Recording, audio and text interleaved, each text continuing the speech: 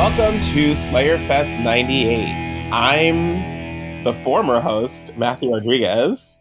And I'm Ian Carlos Crawford. Hello, Matthew. Hi. Oh my gosh, I'm so happy to be here. You're like Angel coming back at the end. Give me a little smooch on the forehead. Oh, yeah. And we also, this is a nice little reunion episode. Joining us, we have managing editor at primetimer.com. Joe Reed. I always forget that I have to say my name in this. I'm sorry. Joe Reed is the name. And in this corner, we have writer and my former podcast husband, Anthony Oliveira. Joe, I'm so glad you screwed it up before I screwed it up. It makes me very happy to hear all these voices again. Hello, everybody. Anthony, I will always be here to screw up before you screw up. That is the pledge that I make to you.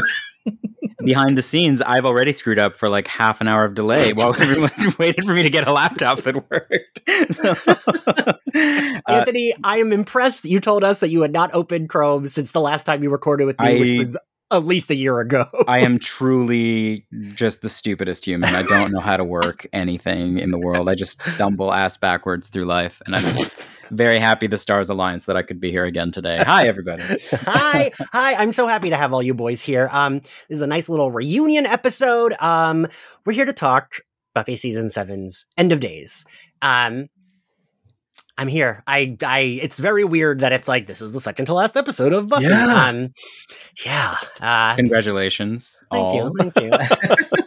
Truly, though, Ian, like, quite the accomplishment to shepherd this podcast through the whole series and changes and pandemics and all this sort of stuff. Like, tip in my hat. Hey, thank you. I appreciate that. It feels like an eternity ago that the three of us were like in my Brooklyn apartment doing this podcast. Crazy. Literally huddled around a little recorder and just, humble beginnings. Whenever anyone's like, oh, this episode, because when I transferred hosting sites, I really have no idea why or how or even how I would have fixed it. But like a lot of the like season 1 and 2 episodes just didn't transfer. Like they're randomly just not there in the feed and they're just lost forever. And anytime someone's like, oh, I'm like, well, the sound quality was really terrible. Don't worry. Well, our first episode still had a higher budget than Buffy's first episode. True. The mic alone. And we only had to record our first episode once. We didn't have to go back and redo That's it. True. I don't think, at least. That's true. Even though no one got hard to recast. Yeah, right. Well, I mean, kind of. I kind of original willowed my way out of the show. You are Riff Regan. I was gonna say, but you did that yourself. We didn't recast. I fully did that myself. It was I mean, we don't have to tell that story, but it was one of those just like, I don't have any time to do anything. Oh God. And the first episode, we still say 3 Slayers, No Waiting, because that was the original. That was the original title. Have you said that on the podcast before? That was the original title? I liked that title. I think so. Yeah. I think I have. Yeah. Because I mean, it still says it in that first episode. We still say welcome to 3 Slayers, No Waiting. Yeah. Anything to allow us all to break into our Bianca Lawson, Kendra accents as much as possible. Wow. Yeah. I will have to leave immediately. We didn't tell you we're doing the entire episode in Kendra voice. Hard. I will. No, I can't. We're getting the deep lore today, though, which is appropriate for this episode. Very true. Yeah, very lore heavy. Secret origins are surfacing in the meta text as well. Like this episode, this lore that you're learning about the podcast will never come back and will not be applicable to anything else. No. Yeah. Applied again. So Matthew, I'm positive I've probably talked about this with all three of you before, but I do feel like they're trying to recapture the season 5 end momentum of like one right after the other. Oh shit, crazy things are happening. It doesn't quite get there, but I also feel like in a lot of ways, this whole thing about going back to the beginning, and we talked about this a lot with early seasons, is that like season 1 is obsessed with codexes and prophecies and like things that are supposed to happen. And so I also, aside from season 5, I do feel like they are going back to the season 1 philosophy of like, everything about the Slayer is written in some book in a library somewhere.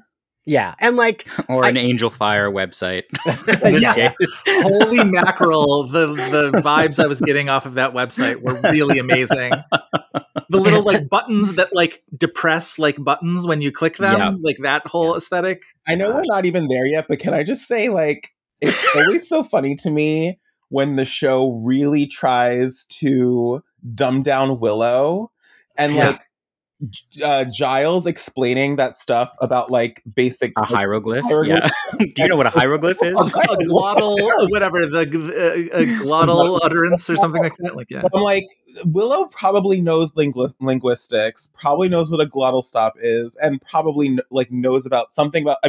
I mean, Dawn reads Ancient Sumerian. I'm sure, right. That's true. Yeah, at this point in the show, they're all essentially just like Indiana Jones times 20 in terms of their knowledge of ancient everything. Yeah, I believe last week she casually revealed she now reads in Turkish. I was like, oh, good for her. Really an excelling 16-year-old. It's a good thing they pulled her out of Sunnydale High because she was not getting an education like that there. Anthony, I imagine you being that teen that's like, oh yeah, I just figured it out. I love a 10-minute disquisition on the nature of glottal stops in the middle of your fantasy episode. I'm happy to have it. Delightful. So this episode picks up right where the last one left off. We get the Faith, and Adam Sass said in the episode he came back to Trost that like, well, Faith gets put in charge, but then they catch a bomb in the mouth. And they literally it's like...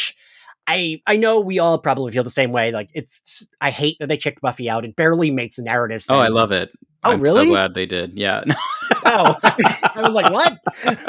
No, I do. I actually dislike the way that the plot multiple times contrives to make Buffy correct, even though it has not earned that whatsoever, and like cheats and conspires to make Faith's instincts wrong. Like, well, we were talking about this sort of off on our own, Anthony, right? That whole thing. Well, I didn't want to pull you into the spotlight with me on this show. But. No, I will take that. I will take that bullet. That episode marked a workers' uprising, and the show and the fans all decided to come down on the side of management. And I feel like that show's anti-union now, is what I'm saying. Yeah. I mean, there is a kind of quality to season 7 where it is kind of pro-management, right? Like, and I mean, it says so, right? Like, this is not a democracy. Democracies don't win wars is a line of dialogue on the show, right? So there is a weird way, and is the reason I struggle with season 7 in general, even though this was a show, obviously, that was so formative for me. But, and I guess the way to think about it positively is that I feel like this is a real encapsulation of early 2000s politics, where it is like America was very hawkish and all about the Iraq war, and we go to war with the generals we have, and like don't undermine the war effort, right? And there's a lot of that theme, which is really so on the surface funny, of this season. It's so funny because like Buffy was always very heavily allegorical, obviously, but it never felt like it was current eventsy. It was never like Battlestar Galactica levels of like, this is an allegory about current events.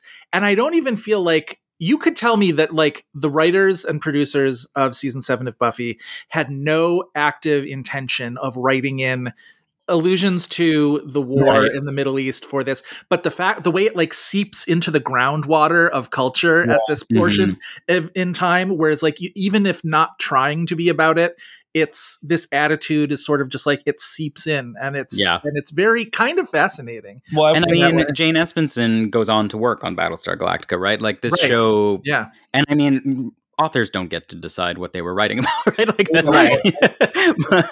but there is a way that in like you said, like the allegory of this show so obviously becomes about that material and comes down on a weird side of it that I just never know what to make of it. Well, I find it fascinating as a time capsule, but when I was on the Storyteller episode, Ian, I don't remember if I mentioned this specifically, but I thought like one of the things, because like other Buffy seasons, like season 5 was about how weird it was to, you know, leave the nest and go to college. Like season 4 is sort of like that too.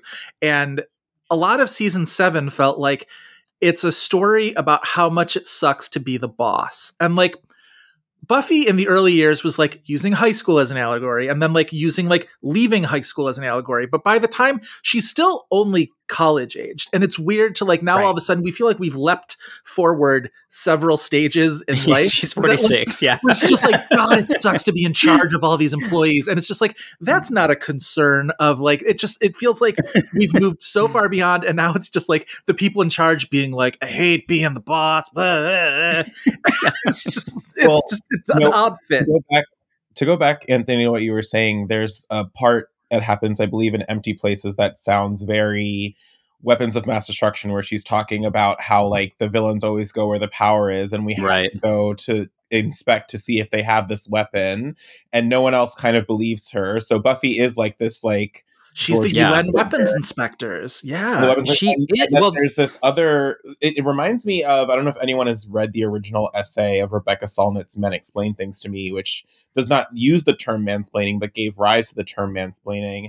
And in it, she talks about how like she imagines that maybe there was like this one woman in the room who was telling all the men that like there weren't any weapons of mass destruction, but like they didn't listen to her because she was a woman. And it also kind of reminds me of that, of like this idea that like Buffy's kind of doing the opposite of being like, no, there are plenty of like hawkish women who want to go in and like are very willing to spare the lives of lactose intolerant girls from China in order to get shit done. Yeah, and I mean, even at the macro level of the plot, it is about preemptive war, right? Like the whole message of season 7 is we have to take the battle to them before they're allowed to attack us, right? Like that, she goes down into the seal, all of that is just, I just never know how to coordinate the meaning of the season, but I find it fascinating. And I must admit, I found it kind of binged watched better than I thought it would. I started with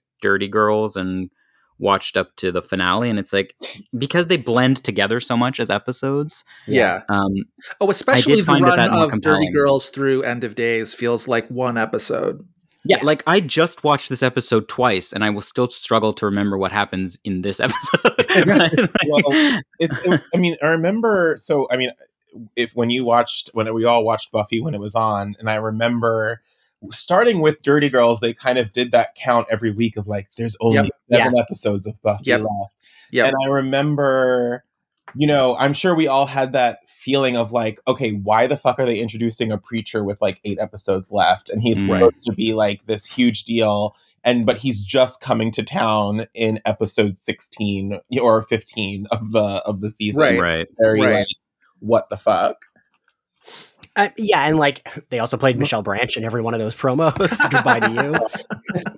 I do think that of the 2 Firefly graduates, I do think that the Angel Jasmine thing is the better late introduction of like, I owe you an apology for Firefly being canceled. You know, like Whereas it's the Cobra health insurance. Oh, Anthony, you're not American. Maybe you don't feel this as much in your bones as I do, but it's you've lost your job, but Cobra will still cover you for another 18 months, and that's sort of what the Jasmine and whatever the preacher in this were. Yeah, totally. I love Jasmine. I like things about Caleb as a character design.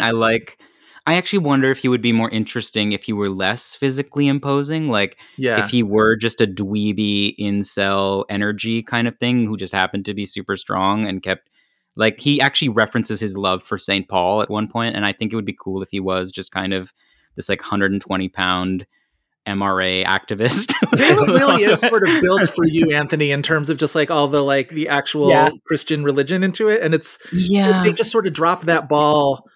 on that regard. Yeah, like I actually, a lot about the first, I think I talked about this, I think, was my first episode Amends? Like, yes. I feel like I am the first correspondent, right? Yeah. Like, and trying to coordinate what the lore is trying to do with the first and with Caleb interests me a lot. Like, he says there's a moment where they're all sinners and you are sin, and I find that interesting. I find the way he's just like a general mishmash of like tropes about religion, like, I can't tell if he's supposed to be evangelical or what he's supposed to be, or what his, like, what are we supposed to make of his faith structure? Like, he really does seem to be like a new atheist bogeyman, right? Like, he is the concept of religion come to roost, which again goes to the weird, that is a piece of the like Iraq war stuff, right? Like the Hitchkins of it all, of like, well, we have to destroy these religious ideologists, right? So I don't know. Well, what's interesting too, really, that he does say is that he is, whatever he is a lapsed religious person, because he does say, like, I thought the Lord was the way, and then I found out that it was you. Right. He responded to the misogynist aspects and nothing else. Right. It was his good launching pad, and then he needed to move on to something more advanced. Yeah, he likes their Selma killing policy, but not their Bart killing policy. All right. Wait, so I'm gonna, boys, I need to set us back on track. Okay, thank you. Right. I forgot we're recording with the four of us as well. Yeah, good luck, buddy. Good luck. So I feel like I can hear Anthony all the times he goes, be like, I know Ian's getting stressed. We need to get back on track. We haven't even started the episode. We have not. So we open, the explosion happens. While the scythe feels almost useless, I do like it. It looks cool. I like that they like the King Arthur shit where it's like, he's like, you're not gonna be able to pull that, and then she just immediately lifts. Like, I do. It also sounds cool. I love the sound design for the scythe. Yeah, it's like that weird specific I don't know. It sings. I have to disagree. I think that I like the sound design for the scythe. I think the scythe looks cheap. Oh. It does kind of have the Beast Wars kind of chrome thing. Well, this is also the Buffy in on Hulu thing too, though, right? Where everything looks 20% cheaper now because. Well, I've always hated the wooden stake at the end of it. I just think that looks silly. It's because it's an Omni tool, though, Matthew. Alton Brown on Food Network would be very, very happy with this because it's not a single function kitchen tool. It really it does multiple things. If you could get a super soaker in there, it'd be perfect. Or it could smash garlic or something. He does have a super soaker in the Xbox game that I always bring up on the show. It lets out health. Snaps for chaos bleeds. Yeah. They should have brought that in because it does make sense. But we said in the previous recording from I'm like, what are the episode names touched? Kirsten White said that she thinks her biggest issue with it is that it looks too new. Like it should, if it's this ancient weapon, it should it does look factory new, fresh out of the box, totally. And so did you guys talk about Frey and all of that? I was actually gonna ask Anthony. I feel like I know you read Frey, but I can't remember. Yeah, for sure. Matthew and Joe, did either of you read the Frey comic? No. So this is the thing. This weapon already existed in the lore. It was in Frey, which is the story of 22nd century vampire slayer, and in that she's got this weapon, and they keep talking about how it's the ancient weapon of the Slayers, and the undropped shoe was always how come Buffy doesn't have it? Right. So this show is paying that off, but it feels like a very late introduction. I honestly, one of the things that I feel like I warned Ian, talking about season 7 for me. I love this show. I really do, but the back end gives me some trouble. And I do think there are, one of the ways it cheats and makes Buffy always right is suddenly 2 major MacGuffins drop into the story. One is this weapon, and the second is Spike's little necklace. Right. And in both cases, Buffy could not have won. Buffy's plan in the finale, spoilers, wouldn't have worked if Spike hadn't suddenly exploded, right? So that aspect of it, I wouldn't mind if we had really leaned into a longer lead up to this thing and maybe spent a bit the Guardian lady we meet at the end of the episode seems to live in an apartment that's smaller than mine. I wouldn't have minded a bit more lead on this, but well, a lot of ways, this episode feels like the first 10 minutes of The Gift, where it's they're in the magic shop, and Anya's Hammer of a God, and somebody else is Dagonsphere, and it's just assembling the weapons. And that one felt more, first of all, it's a lot shorter, and it felt more earned because it's oh right, we went through the whole episode with the Hammer of the God, and we we remember the Dagonsphere from when that was a thing, and it felt you all of a sudden it's just all of season 5 was we were sort of collecting these things and putting them on a shelf and waiting for them to become useful. And in this it was just need something. What do we need? We need something. Scythe, and then now it's there, and so it felt a little cheaper. You're always supposed to get this sense, especially around series finales when the series is going to end, that they could have mapped out this whole thing and like really made sure all the pieces were in place. And it really does feel like around around around Empty Places, the room was like, okay, how are they gonna win?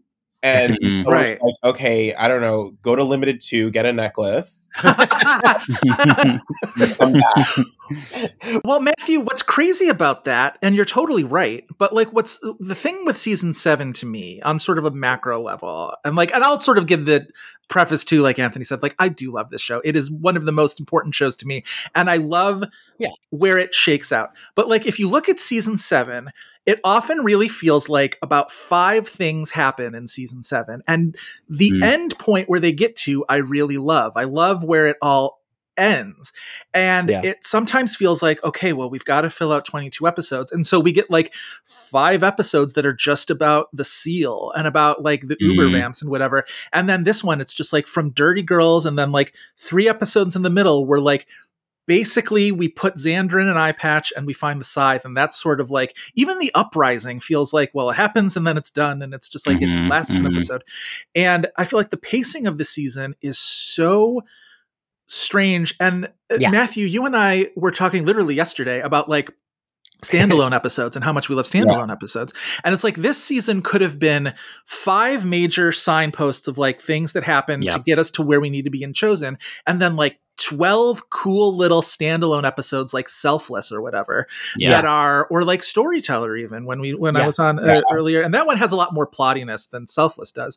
But we could have just had like stories within the Buffy universe that feel a little bit more self-contained, which would have actually been a nice little throwback to season 1, which had a lot more standalone episodes. And then dealt with the plottiness, you know, when we needed to, rather than stretch out the plottiness to the point where we have this episode, End of Days, we're like, what happens in this episode? Like Anya and Andrew go on a shopping trip to a hospital, and it's by far the best thing. Like, not to get ahead of us, Ian. Sorry, I know you're breaking out in hives right now. But like, it's by far the best part of the episode, and it's like, and it's just totally a side quest, but it's like with characters we love, and it's whatever. But it's just like so much boondoggling. It should, like, that's the other thing is like, there's a kind of funereal pacing and quality. Like everyone seems tired, and it's funny because like I was again watching all of them, and it's like, oh, how what an amazing actress Sarah Michelle Gellar is. She sounds so tired, and then it cuts to the first, and she still sounds tired. It's like, wait.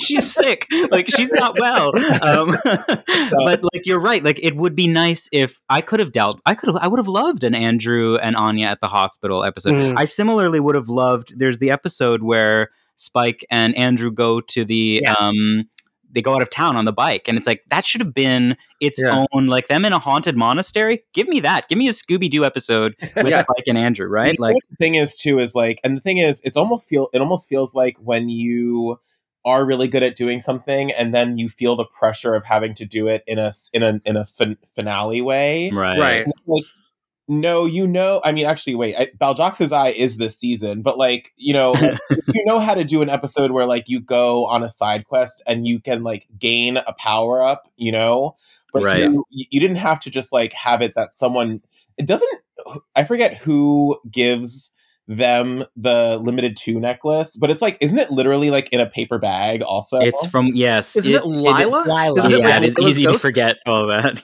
Well, and the crazy thing is, and like, so Anthony, you did or didn't watch, you didn't watch all of Angel, right? Oh, definitely did. I love Angel. So Matthew's the only one that did. Yeah. Okay, so even in Angel, though, right? They don't explain that well. Lila just is kind of like, here's the thing, got a and thing like, for it you. won't be helpful. Yeah. I think there is a strong, or at least slight implication later that it was actually meant to be a trap for Angel. Spike, yeah, first. No, well, right. It was right, meant to for be Angel. Yeah. Yes, you're right. I think that's it's been a long time since Angel season 5, but I think it's one of Wolfram and Hart's many attempts to kind of neuter him. But like for the show Buffy, it's weird, right? Because like, he doesn't really say what it is. He's just like, oh, she's like, was it a reliable source? He's like, not really. And that's it. And then the conversation's over, and it just feels like, and again, if it hadn't done exactly what it ends up doing by accident, those kids would have all died in the seal, right? Like, similarly, I feel like we're being really harsh, and I don't want to be, but similarly, like, why were Caleb and the First digging up this axe in the first place, right? Like there is there, right? That is never explained. They have handily given for them to leave it buried. Yeah. Yeah. I can imagine a version of this season where you do the whole back to the beginning thing in the first episode. You see that the school is like doing these excavations it shouldn't do. And then at the end of the first episode, Buffy finds this thing in the basement, pulls it out of the seal, because we know it was the weapon that sealed the last demon away. And then she's responsible for the whole season instead of doing this weird soft shoe of like, why is the First suddenly able and suddenly interested in doing this stuff? Like, what if the new Slayer accidentally undid the work of the first Slayer, right? That would have been fun. Well, and then also I think, it wouldn't have hurt to have a conversation where maybe Caleb is talking to the First and saying like, oh, I really think that we should dig up this scythe because I want to keep it from Buffy. Yeah. And the First being like, well, if you unbury it, then you're already doing Buffy's work for her. Like, there has to be that like almost just logical conversation about like, is it better to keep it something from her or better to just leave it in the ground? That way it can never be, used to... He Streisand affected it. Yes. Right, because he also confronts her in Dirty Girls and says like he has Shannon tell her that he has something of hers, and it's like, why? Like, why? Like, it should have just been a trap to kill a bunch of potentials, not like, oh no, I wasn't lying. I'm a villain, but I told the truth. Like, I do have something of you. Right. Sorry. I couldn't have just lied and said that there was something you should come get. I had to like actually have something. Yeah. Yeah. What do you say, Matthew? Can we just say for one moment on the potentials? Yes. I wanted to say to them, no, you cannot take an Uber van. They really thought that they could. Yeah. There's 15 of us and there's one of him. I'm like, okay, so he's going to eat all 15 of your Surely that one machine gun can't mow down 20 of us. Like, yeah. God. Imagine if at that moment the Uber van just killed them all and that was the end of the potential. That was the end of Also, I need to ask, because I've been asking everyone this season as we get to her. I can't remember, and I'm positive I've probably asked you boys this already. Matthew, give me I forget what you think of Kennedy. I feel like we agreed, right? Kennedy. Don't know. I don't know her. President after Nixon, but before Lyndon Johnson. I think I don't remember how that story ended. Complicated legacy. Yeah. I don't really care for Kennedy, but I don't have the visceral hate for her that other people do.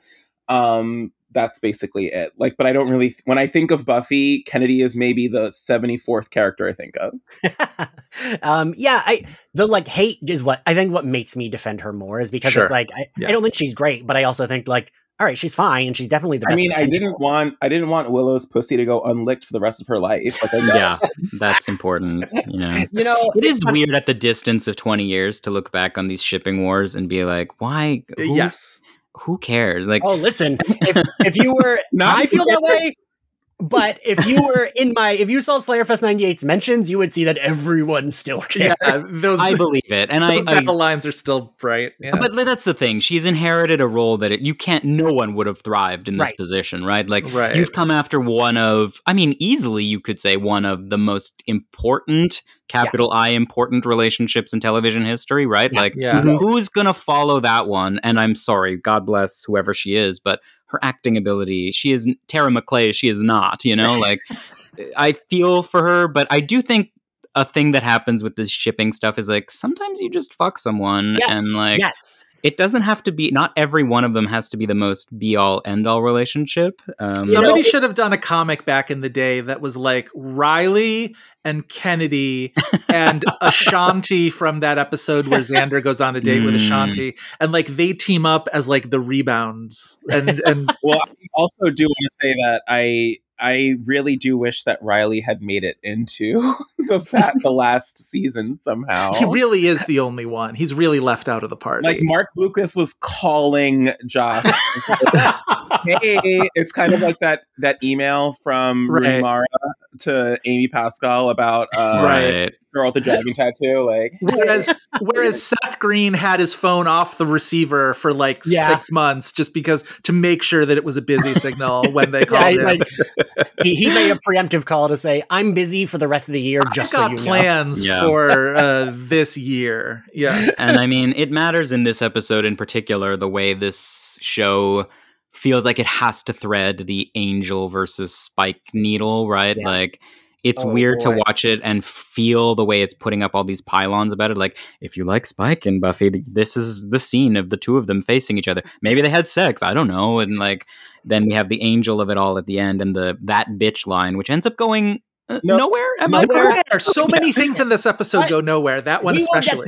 We won't get there. Sorry, Ian's going to kill us. I'm going to murder all three of you. It's going to take a scythe, and in one stroke, because there are 3 ways to kill people, it's just going to be the 3 of us. We're just going to be done. Let's go to the 2. Let's just take 2 things at once and do the Caleb infusion and the Buffy and Faith conversation. Okay. Wait, no, because the Buffy and Faith conversation isn't till later, right? Well, the next thing, right, is the Caleb infusion. Oh, right. Yeah, okay. So the Caleb infusion, I'm glad they at least, like, I actually had forgotten. And, like, I'm pretty good at remembering shit from the show. I had forgotten that they do explain at least why Caleb is, like, so powerful, which, okay, sure. I don't know. What do you guys think about that? Father Optimus Prime. It's whatever. Again, my hobby horse about the first is like, I don't love the way its incorporeality becomes such an important beat in season 7. I like the way it operates in Amends, where it is fully like touching Angel's hair. Like, the point is, it is emotions in extremis. Like, that was kind of what it was a metaphor then, and I kind of wish that had borne out now. And now it's like, anger about its own incorporeality is very strange to me. But this is so sketchy, right? Like sketched in. We don't know how Caleb and the first met. We don't know why he is this unique vessel. Is it just because he's a hyper misogynist? Maybe, I guess. Yeah, I don't know. It's fine. It gives the henchman the power up. It works, I guess, but nothing we haven't seen before, right? Does the first take any other forms with Caleb? I sort of skipped to this one after Storytellers. Yeah, but It does a best of his misogynist world tour where it's like, show me all the girls you killed. It definitely doesn't do anyone expensive to book. Like, and it doesn't do any men though, right? Is the other? It doesn't do like no, it never does. No. I would have liked a little. I know that like it runs antithetical to his whole like misogyny personified thing, but like if he had been the Pope or something, well, I would have wanted like Harry Grainer to be like as flirty with him as Buffy first is. You know what I mean? Just for my own. Yeah. There's definitely he does have a kind of latent vibe, doesn't he? Like, he's a gay misogynist. Yeah, in his black jeans. Matthew, what do you think about it? I cool. Anytime we see the first as the little bunny, I love the bunny first. You know, like the big monster that it's supposed to come out as. Oh, the classical demon one. Oh, yeah. I always think it looks like a bunny. It's like the exact same effect from when it erupts out of Jenny Calendar and right? Like, yeah. And when you fight it as a boss battle in Chaos Bleeds. Yes. But I also do want to backtrack just a second. I do love Buffy coming in. I do love like her entrance. It is a very like hero's entrance. And I appreciate when we can get that from our hero. And like, I know the back and forth of like whether she was right or whether she was wrong, but like, I do like that she comes in, she saves the girls, and she's just like, get the wounded, we're leaving, and is very like, she doesn't need like the kicking her out of the house. I go back and forth with the way everyone's acting this season. Almost every time I've watched it, I go back and forth whether like I'm more on Buffy's side, I'm more on Faith's side, I'm more on the Scooby side, whatever.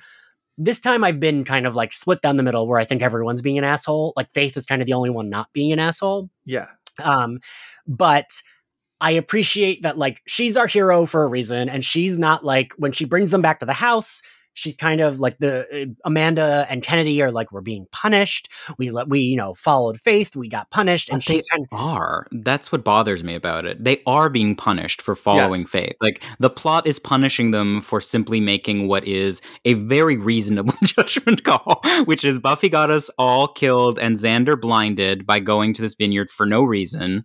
Buffy goes to the vineyard again and gets what she wanted. Faith, making the exact same judgment call, gets us blown up, right? Like, and it's nice that the plot conspires to like let Buffy be, grandiloquent and be like, "Oh, I forgive you for throwing me out of the house," but they are being punished. That's what bothers me about it. Well, she also gets to sort of bestow this grace on Faith too, where it's just like, anyone could have done that, and it's just like, it's true, and I'm glad that somebody said it to Faith, but like, it's weird that it's Buffy just being like a silly child. Like anybody could have failed as spectacularly as you did today. Yeah. But for me, I understand too that like they needed to like lay Faith up for an episode so she could go film the True Calling pilot, which is like logistically a part of it. Is that really why?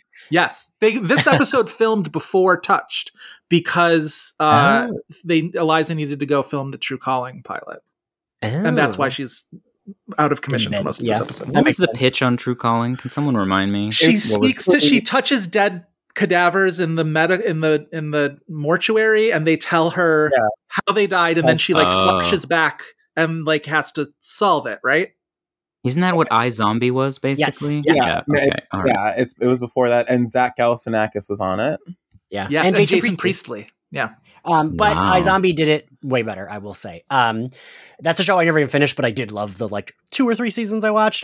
But my counterpoint to what you guys are saying is that I feel like Buffy made a mistake and Faith made a mistake. So for me, it's like they're realizing like, I don't know, like they're the Slayers, so they have this like Faith has it too. She's cooler about it, and she wears like she's smoking cigarettes, but like she's still like right. They like pose her as like the cool one, and like the cool fun aunt is what we kept calling her in Dirty Girls. And like for me, I think it puts them on the same playing field of like, oh, now both of them got people killed. Like we see that like. Sure. You know what I mean? That's so I don't. Why isn't the speech like, oh my God, I'm 21. I shouldn't be in charge of any of this. Instead of like, why are they both being like, that's the cost of being a general. Kids die. And it's like, what are you talking about? Why is this like, what are they fighting for is I guess the question. I think that the evacuation of the town is a big mistake as a plot beat in general, because I no longer know. It's like when you're watching a superhero movie and it's like the town is saved and it's like you see the town, it's like there's nothing left. Like right. I feel like the emotional stakes are evacuated along with everybody, and like similarly, like Buffy sends Dawn away, and it's barely paid off. Like I wish there was a beat of like the eye thing. Like does she feel bad about Xander's eye? I would love to hear her thoughts about Xander's eye. Well, the other thing is evacuating Sunnydale. That's a good point, which is that the outside world has never existed beyond like very, very small slivers of things. Like you got the thing at the end of Primeval where the initiative, the government in Washington talks about the initiative, but like, and like allusions to her life in LA even feel like they're like hundreds and thousands of miles away. Right. Yeah. And so, I mean, look at what the town outside Sunnydale looks like, right? It's just like this endless wasteland. So we have to stop the first, or else it'll take over first Sunnydale and then the world. But it's like the world has never existed on the show. It's only ever been about Sunnydale. So then if you're not saving Sunnydale, then you're right. What is it about? Yeah. Like, I don't know how great I feel about the visual at the end of this of just like a crater in the ground. It's like, we won. It's like, did you? I mean, there's your Iraq war metaphor though. Like really laid out pretty plain, right? Yeah. Yeah, exactly. All right. Sorry again. So, God, where the fuck are we, Matthew? Well, that's series so wrapped. Dad's so mad. All right. Let's talk about Dawn and Xander, because it's in 2 separate scenes where he shocks her surprisingly, and then the chloroforms her, and then the second one where she shocks him. But let's just take it all in one. Yeah, I hate it. Matthew, much. What do you think about that scene, Matthew? It would have once again if it were differently plotted, I would have loved a Dawn Xander on the road episode. Yeah. Where they talk about whether they even want to be there for the end of the world, you know?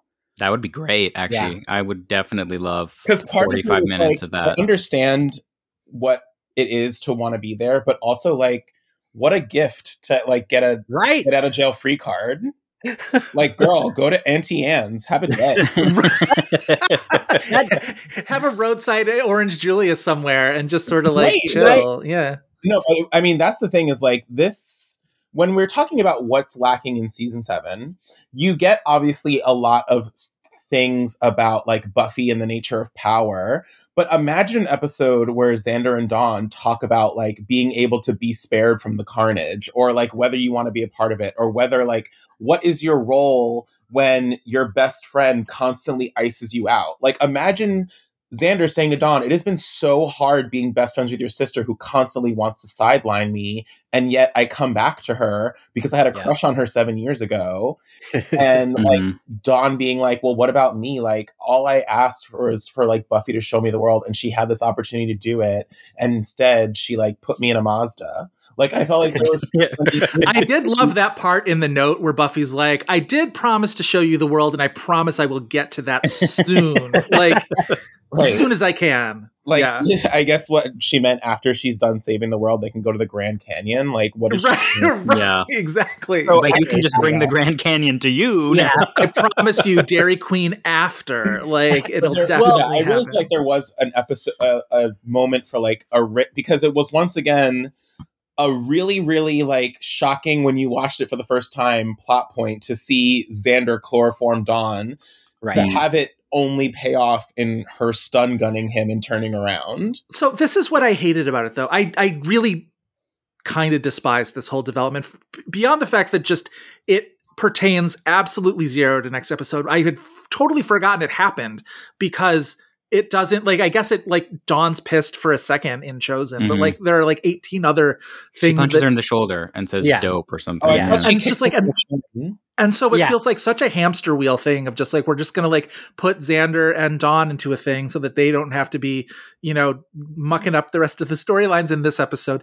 But also, and I can't remember at the time, were we meant, because remember earlier in the season, we were meant to be suspicious of Giles, and maybe Giles was the first and whatever. Yada.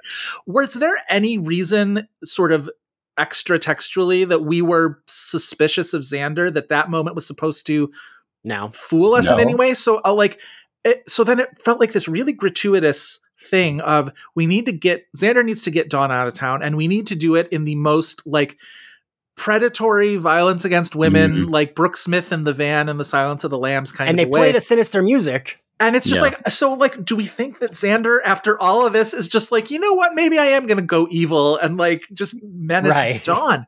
And it makes really just, it doesn't, I guess it makes sense in the plot in that, like, of course Buffy would want to get Dawn out of town, but to carry it off in this way that is maximum.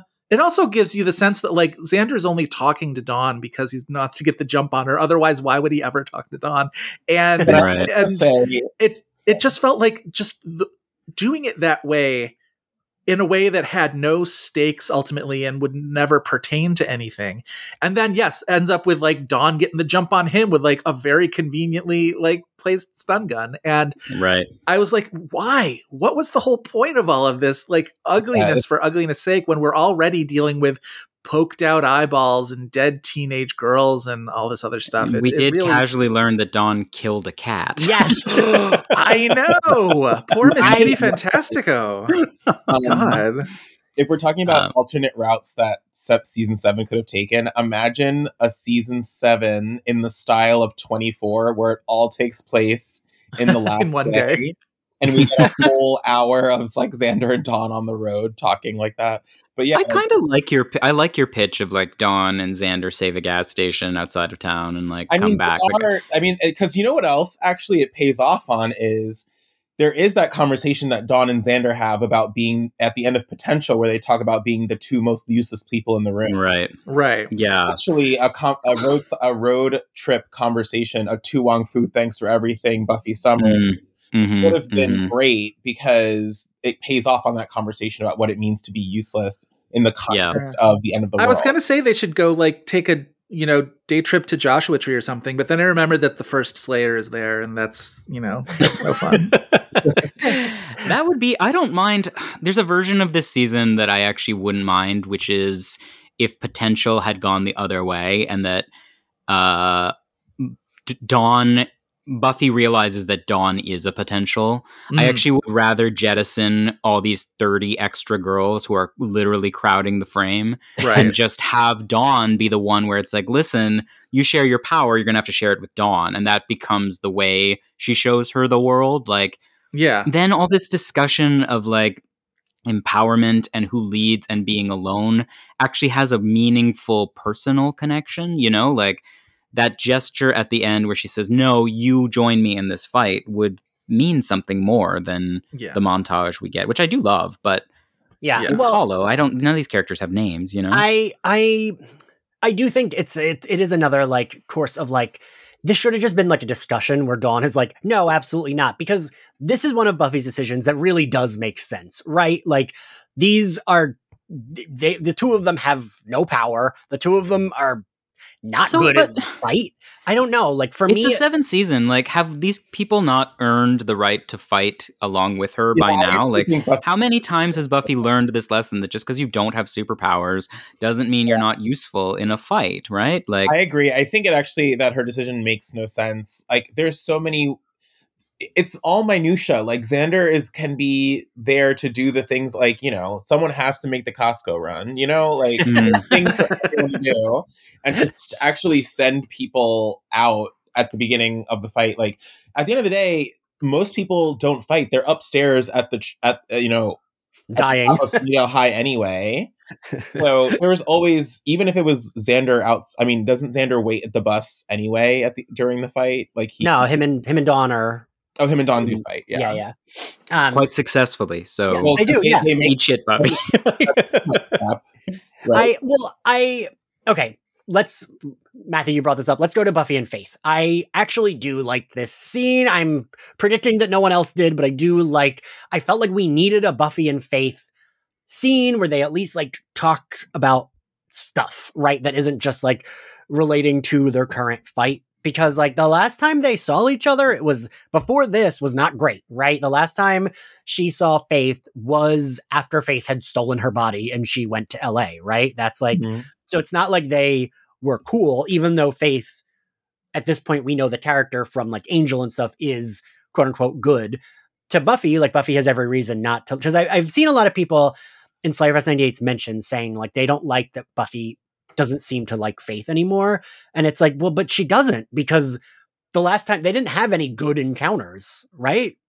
Well, there was that episode. I mean, it wasn't a good encounter, but like after the body swap, she follows her to LA when she goes to Angel, and they have that like fight on the rooftop. And you get why Buffy's resistant to the idea that Faith might redeem herself, but there is like unquestionably like Angel keeps telling her, and clearly, when Willow came back to town, Willow, I'm sure, said like, no, like Faith's cool now. You know what I mean? Like Faith saved us all. And sorry, go ahead. No, go ahead. You go. I think it's one of those things too. Like ultimately, I don't mind the scene, but I also feel like the show is going out of its way to make sure that we know that Buffy and Faith are cool with each other. With like, ultimately, I don't really care if Buffy and Faith like each other. Oh, I do. That's my thing. Yeah. That's why I kind of like this episode, this scene rather, is because as basic as it is, just like I like any Buffy and Faith could be friends content, because I just like it's ultimately what I want, and it's very simplistic. I think they're much more interesting as frustrated colleagues who. I think you're right. I think you're like on the merits. You are right. Yeah, I don't disagree with that, but like I don't mind them going from friends to lovers to enemies to lovers to like I kind of enjoyed that going back and forth. I do think that what's interesting about any conversation they have, and like Joe pointing to that Angel episode, is really interesting because Buffy is truly she comes off as monstrous in that episode. She's the bad guy in that episode. That's what I love about that episode. It really allows Buffy to be the villain. Yeah. And it's truly like that is the difference between those two shows, right? Like a demon is a demon on Buffy, and a demon is like might be good, might be bad on Angel, right? Like, and her insistence on this black and white moral rectitude is kind of built into the character, right? She's aware it is one of her biggest flaws. Yeah. But at the same time, she's now gone through season 6, and it might have been nice for her to have touched base with Faith about like what it means to, like, what does it mean to have casual sex? You know, like, she's now a different person. I would have liked to have had a bit of development there, but I don't need them to. I agree. I don't need them to be besties. They can bang it out later. You know, like that's yeah. Plenty of time to do that in the new world. Yeah. I mean, I think I like the dynamic here. Joe, so you are like me. I want them to be like at least cool. And I think that the thing is, it's not like they're not besties here. Like at the end of the scene, it's just they're kind of like, they're cool. And that's what I needed. I needed like to like rid myself of most of the animosity. Because I feel like even when Faith starts her speech to Buffy, she says, the funny thing is, and like twice Buffy's like, is that the funny part? Yeah, what's like, the Buffy's, funny part? You know what I mean? And also I love Sarah Michelle Gellar's delivery when Faith mentioned she had sex with Robin Wood, and she's like, you had sex with, in my bed? Is that the funny part? Like, I love the way she's like rambling, and she's like clearly also annoyed at Faith, right? I love that Buffy's like 75% of the way from being like, that was an odd story development in last episode. Like that was like, that kind of came out of nowhere, huh? Gosh, I leave for one day and you fucked my boss. Right, exactly. And I do like their line when like, thank God we're hot chicks with superpowers. Yeah, it takes the edge off. I do like a little bit of like the like, all right, this is a heavy conversation where we're trying to like rock and roll. Let's do it. Yeah. I don't know. I just like that it's silly. It's kind of important for the story, right? Like this is the conversation where Buffy realizes that sharing her power, like they're passing the scythe back and forth, and it's like it is kind of where it seeds the idea that she could share this burden with somebody. Right. Yes. Yeah. So it's important in that sense. Oh, Anthony, thank you for backing me up. These characters have to have a conversation, right? Like that's just you can, and we are at that point in the series where it's like that's a series wrap for Clem, you know, like we're paying off everything, so you can feel them kind of touching bases as they run around. It's so funny because I do feel like one of the things that is actually kind of tonally off in the last few episodes is like, you know, there is this mounting sense that like everyone in the house has a feel or knows that the end is coming. And so it puts into perspective, you know, their relationships. They're like, okay, we kind of have to let bygones be bygones because it might be the end of the world. But then some conversations feel really weighty and some feel like, well, I'm just going to let it go because the world could end. And it feels like there's not a really like the show doesn't come out. I don't know. I'm not exactly sure how to say it, but some conversations feel like, you know, I guess we have to bury the hatchet because we all might die. And then some feel like, oh, the world is ending. We really need to air out the dirty laundry. And there's some, they don't really circle that square super well. Because I think that there is an alternate version of this conversation where Buffy goes in and is like, hey, like, what was it like fucking leading, Faith? Like, you know, I don't know. Well, and so I even, you know, like you said, we're getting a lot of like, okay, we got to wrap up this dynamic and whatever. And I like that then, you know, she leaves, she goes down and Spike's there and he's like, honey, you're home. And I do like their discussion here.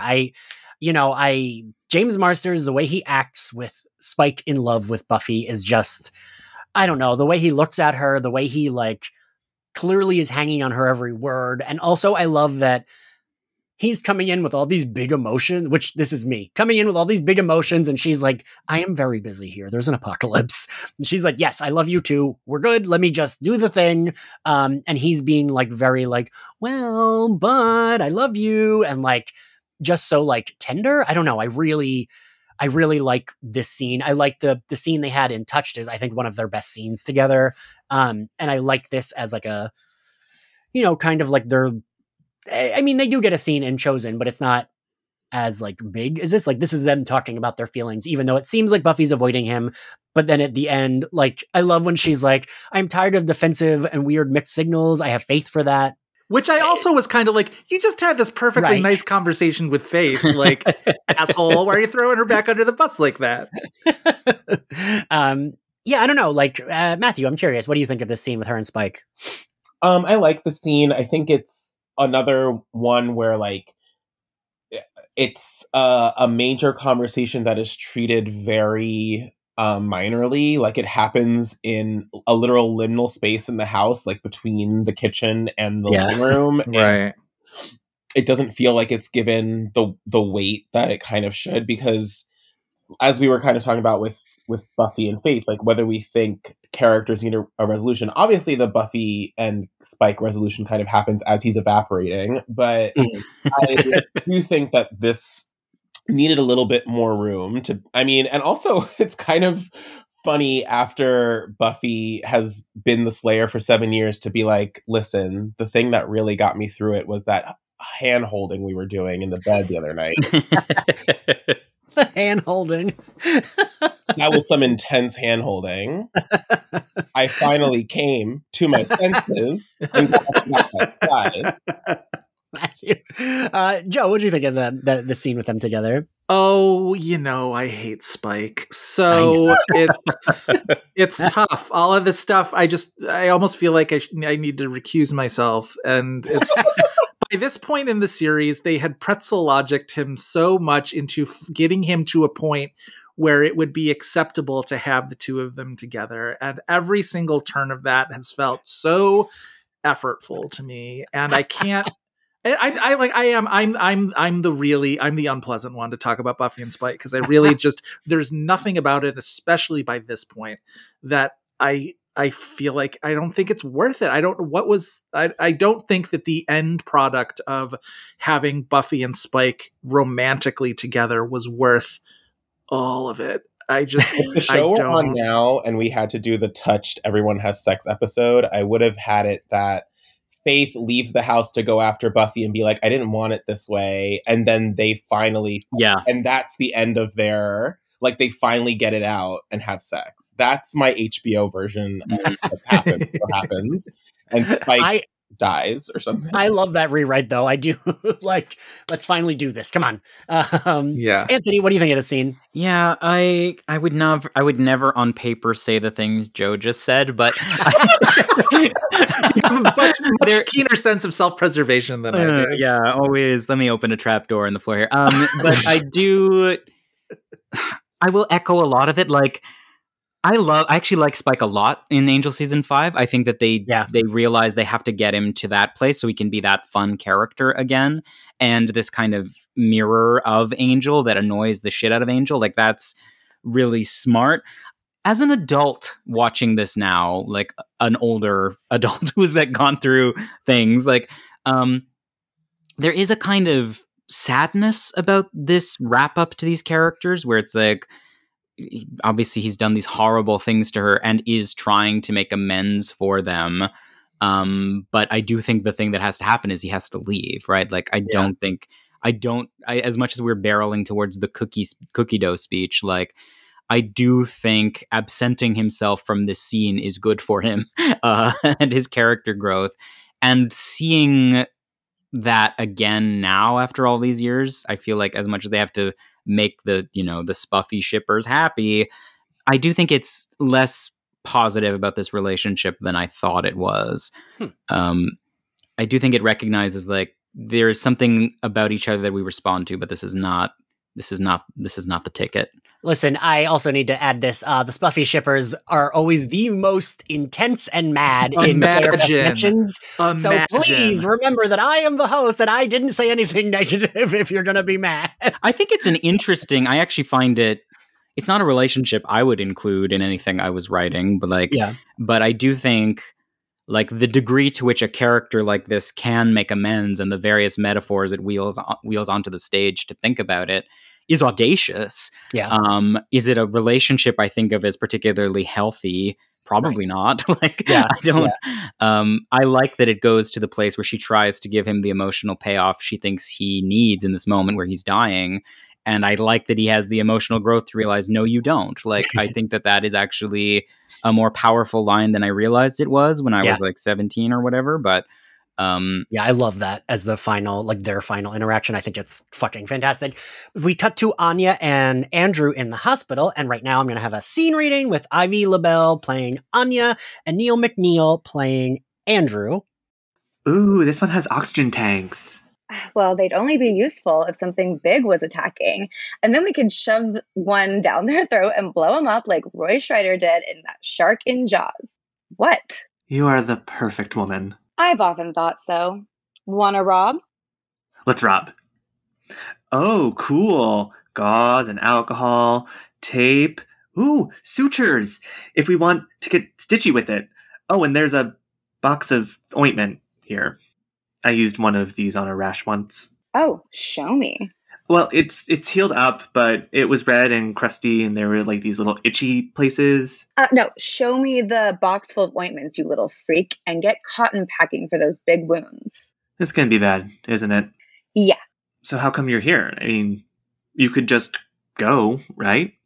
Yeah, I did that once before. Before what?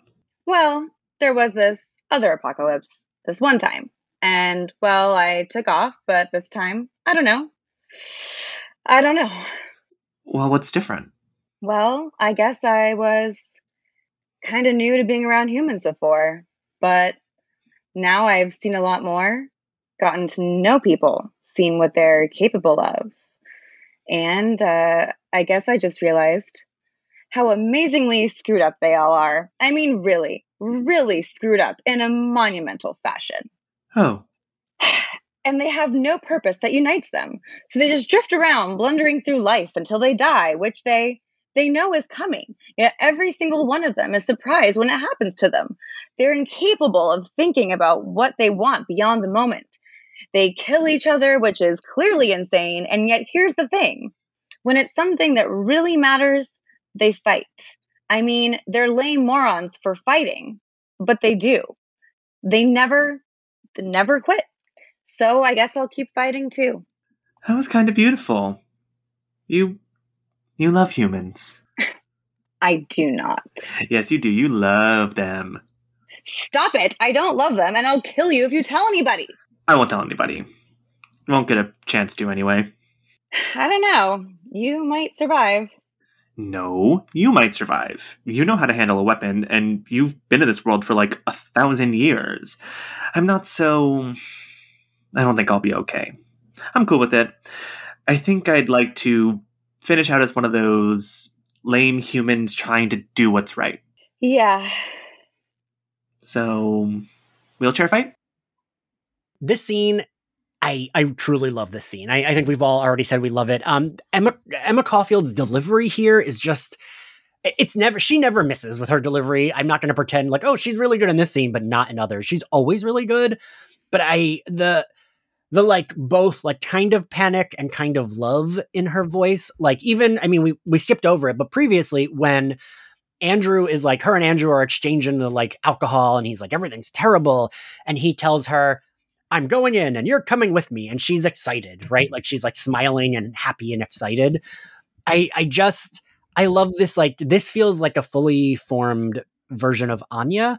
And Anthony, you have said before that like Anya's story kind of could only really end with her dying, right? Yeah, I think this speech understands that, yes. right? Yes. That it is actually one of her best speeches, I think. Yes. She has sort of recognized the Shanshu of it all, right? Like you must live until you die, right? And I like that she gets a chance to articulate it. I do think that as much as her death does feel very perfunctory, you have to flash back to this speech to make that death's meaning make its sense, right? Like there is something about the randomness and surprise of death that she articulates here that makes the brutality of it when it happens in the finale matter, right? I also really like that it is just Andrew having what a gay man's response would be to meeting Anya, which is like, this is the perfect woman, right? Right? Like, Yes.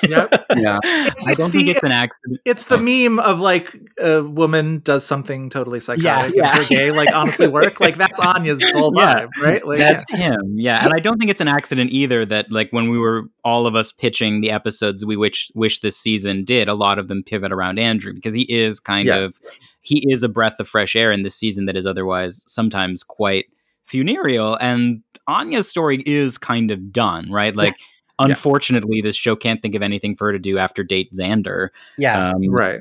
But she is still an amazing character, and having Andrew bounce off her is a really smart way to go. They're both kind of sociopaths too, which is fun. Well, and I think it makes it meaningful that in Chosen, that when she does go down, she's fighting alongside Andrew when she does, because it's not with Xander. It's not really in relation to Xander in any way.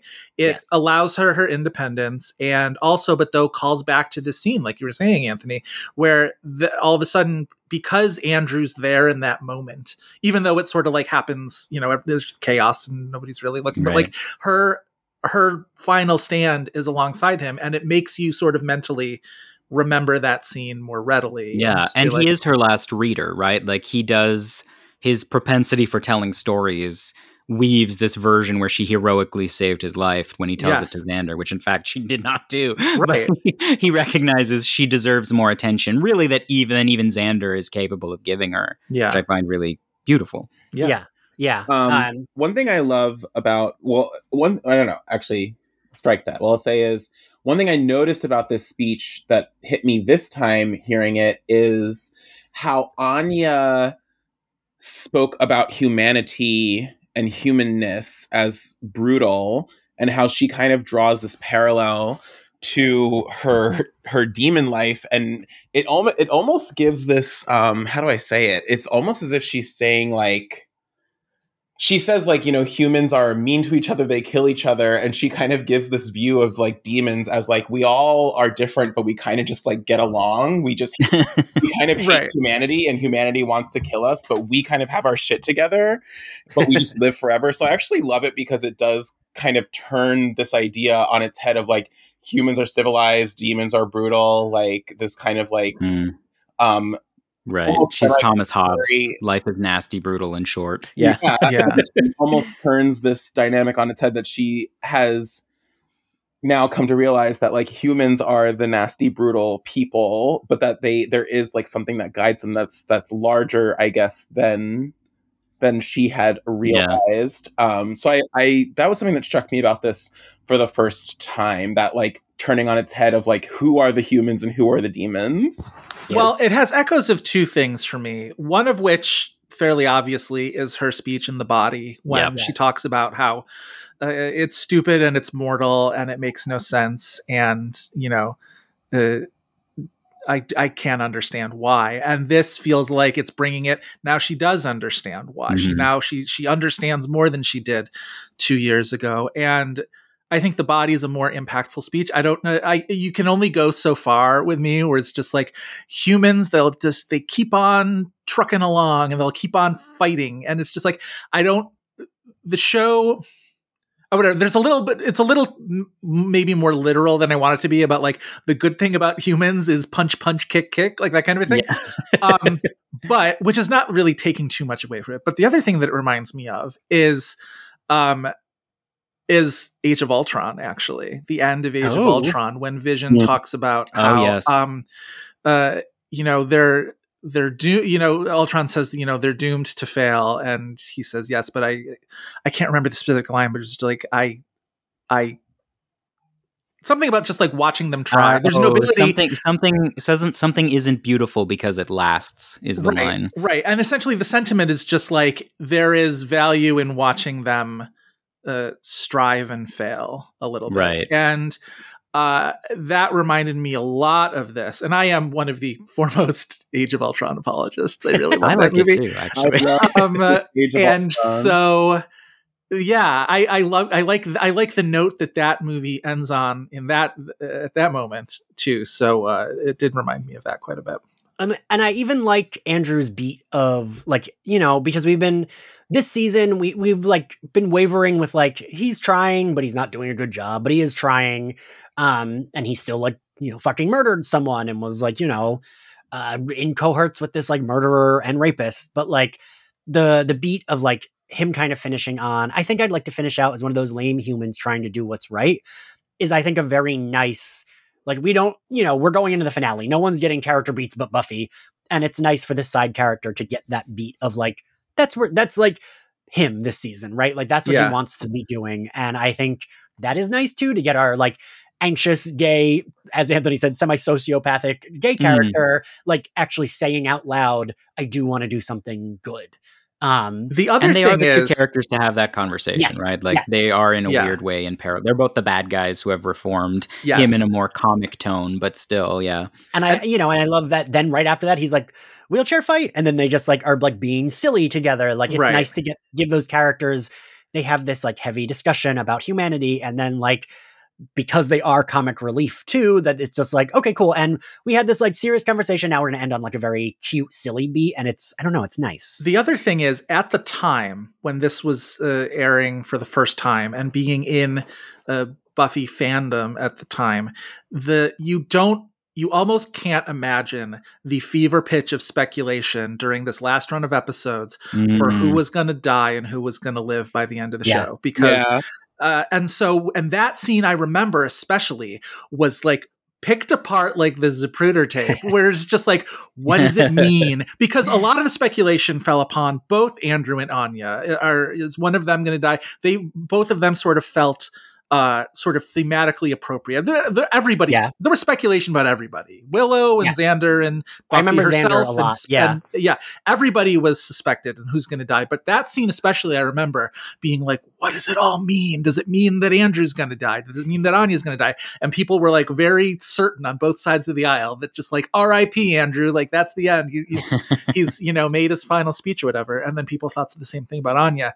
And it did bring that back too. This sort of like endless sense of what was happening in these episodes was one thing, and then everything happening in fandom, because that was also, Anthony, you brought up the balancing of the tables between Angel and Spike by the end there, where it's just like, we got to make sure that we don't tip it too much or else everybody will get mad. And it was so much else was happening beyond just what was happening on screen. But I mean, to be fair though, I always think, Matthew, you and Kirsten White always have said this on this podcast, that like, you both like don't like, the ship is so besides the point of the show, like the shipping arguments and like whatever, that like I'm glad they didn't land one way or the other, because I do think it's important that like to be like, that's really not the biggest important part of the show. And I don't understand why so many fans, get so intense about Spike versus Angel. And it's like, but that's, okay, that's a cute, like, I could be like, oh, I like Spike better, I like Angel better. Okay, but that's not something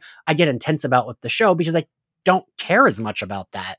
Like, and I don't understand someone who watches the show and that's all they care about, right? Like, that feels very like, why do you care about that so much? Well, I think that, and I mean, this is the show that taught me this, right? Is that like the audience wants something and the audience needs something, and they are often at odds. And I think that like the audience wants these characters to have happy endings, but the audience needs these characters to have fulfilled their stories, right?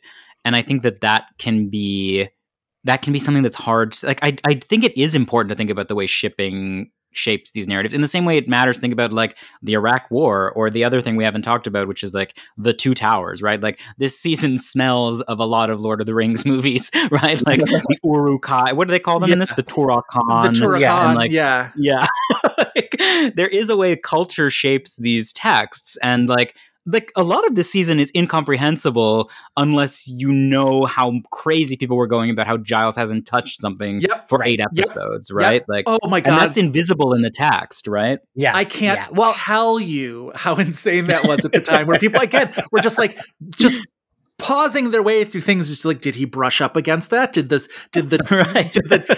coat move when he walked past it? Like, it was crazy. It was amazing. So, pop quiz, Anthony. Why the hell? How does Buffy know where to go to find the Guardian? I could not tell you. she must have walked past that thing every day, right? Like, I don't know. When will my Slayer return from war?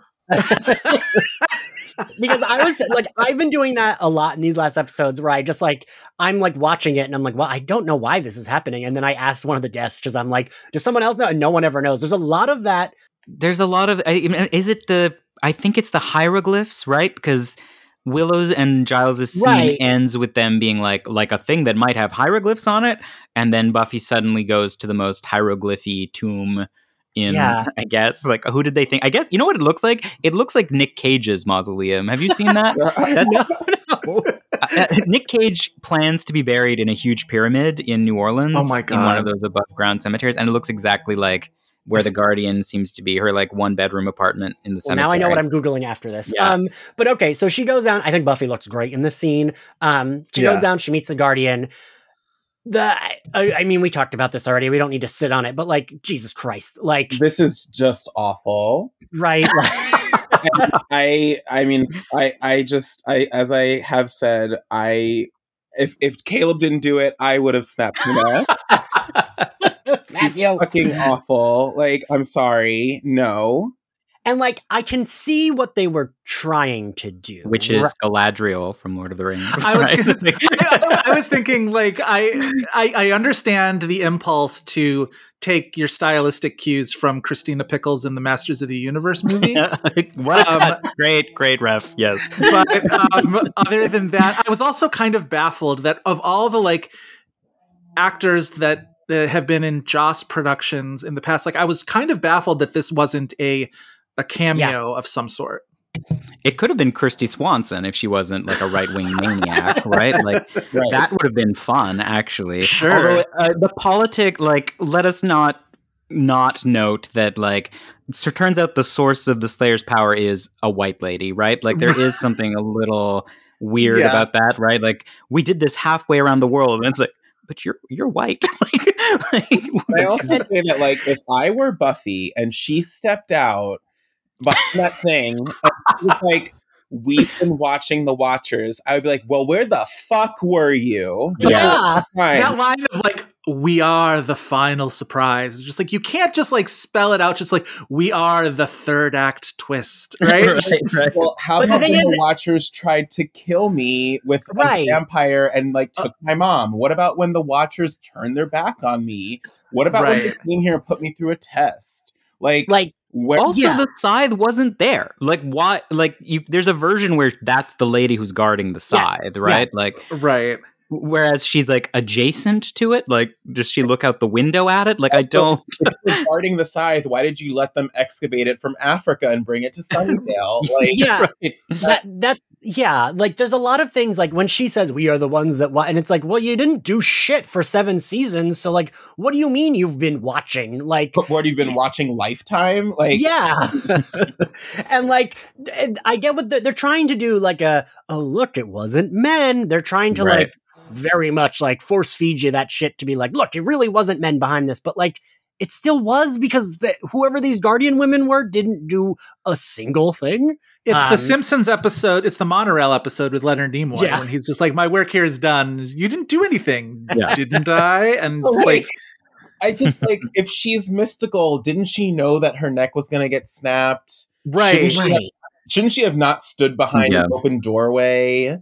Like, and I will say some of this is performance, right? Like, this actress really does not nail any of this speech. Like, there's a version, like Cate Blanchett could give you this speech, but Cate Blanchett, she ain't, right? So Caleb comes in and snaps her neck because sure, fine, whatever. Right. It would have even been nicer if that woman hadn't died. Like, I don't know. It doesn't matter. But I will say, so we're gonna get into this because we gotta keep moving. I do love this fight. I think this is like a very good Buffy fight. And it feels like a little bit more brutal with like the punches and the kicks and like, you know, he's punching through the columns and like knocking it over. I do really like the choreography here. I don't know how you boys feel. I've never noticed choreography in my life. Good for you. Like, I do struggle with the set more than anything. For me, is like I wish this was a bit grander. Like, there's that underground space that Darla confronts Angel in one of the early seasons of Angel, like the reservoir space. I kind of wish we were somewhere like that. Whereas the ceilings are like 8 feet high here. There seems to be it's like, I mean, the show has no budget. Like, I can't be mad at them about it, but. Again, though, it does feel like I'm struggling to tell whether this is budget stuff at the time or whether this is the digital transfer of this that is sort of showing things in a harsher light than earlier stuff. I don't know. I would have to go back into everything and look. But I thought that too at the beginning when the potentials are all fighting the Uruk-hai, as you mentioned. Right. That was just like distinct from the Uruk-hai. This looks chintzy. Yeah. I want to do this. I want to do this purely for Joe. This is a gift I want to give Joe. Yes. The woman who plays the Guardian, these are her 4 known fours. Oh, gimme. IMDb. Wow. Gimme. Murder by Numbers, where she plays Justin's mother. Good movie.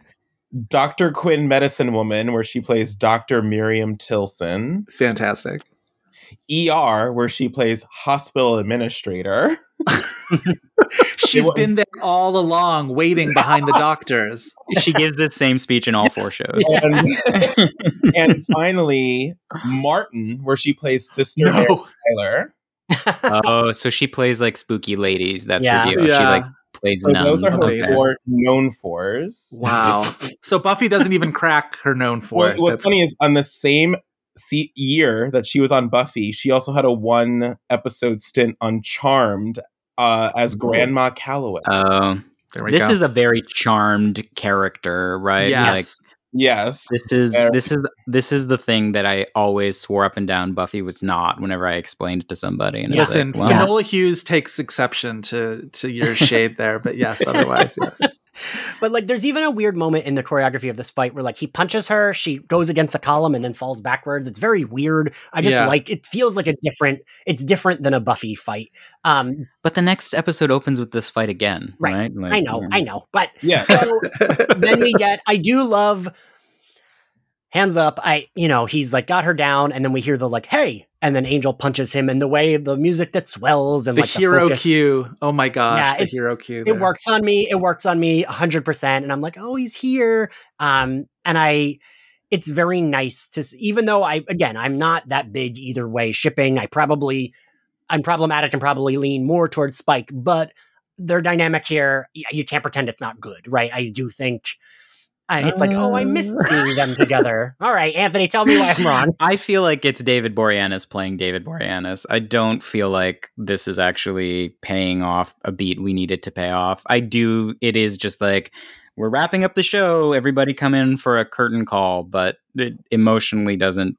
I don't know if we needed this. I don't know if he's giving me Angel. I don't know. Am I alone? Maybe I am, but no, there was something definitely off about this, I thought too. And again, to me, it just felt very perfunctory and just been very, again, sort of like balancing those scales. And I also didn't remember him showing up before Chosen. I thought for whatever reason, my brain wrote it that he just sort of shows up in Chosen. And I think I was sort of writing in the part where he shows up after Joyce dies and he's sort of like in the cemetery there. Yeah. That's I love that beat a lot. I also feel like if this whole end game has been about the misogynist priest and, the women who sort of rise up and fight him, it's kind of a little weird that her ex-boyfriend comes in and is making the save. Yeah. What if the actress who played the last Guardian was Joyce, and you find out the whole time Joyce was honestly, that is awful, but why not? Let's she's like, I did not have brain cancer, I just had to leave you. Or it's Jenny Calendar again. Oh my god, yes. So then we end on the stupid beat of I don't love I think it should have just been they kiss, because I think it's very nice. I liked the idea. I feel like for me, I'm like, straight people do this too, but like the idea of like these exes that have love for each other, but aren't like that is literally just like the next episode Spike says, is that just how people say hello? And like that was kind of just a hello for them. I don't think we needed Spike to be there. It does make sense that he would follow her to make sure she's okay. I did not need the first being like that bitch, because it doesn't matter. We could have just had the reveal of she comes home with the medallion and Spike's like, I can smell him on you. I know you're making out with Angel.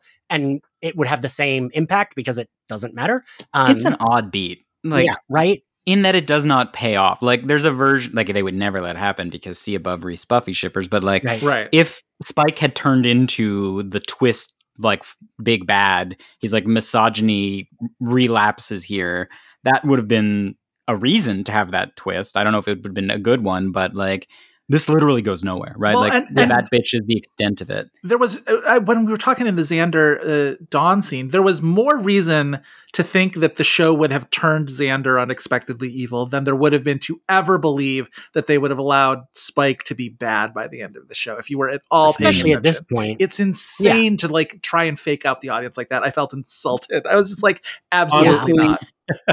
It should have just been Buffy. The last episode is Buffy kills every male character on the show. Right. Chasing down Clem as he's running down. Just like, rampage.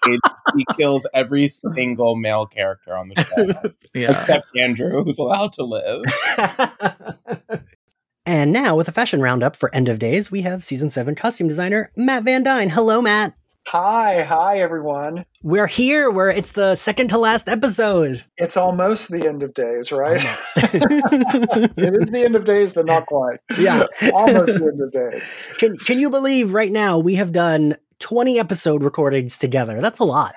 Have we really done that many? Oh my goodness. You've been so patient with me, Matt. Oh, no. You've been patient with me, but I'm thrilled that I can disclose as much as I have been able to, to just give you a little more insight into what my department did for this season, for the show, though. Yeah. So I'm amazed I have as much information as I do in my record. Matt, I am too.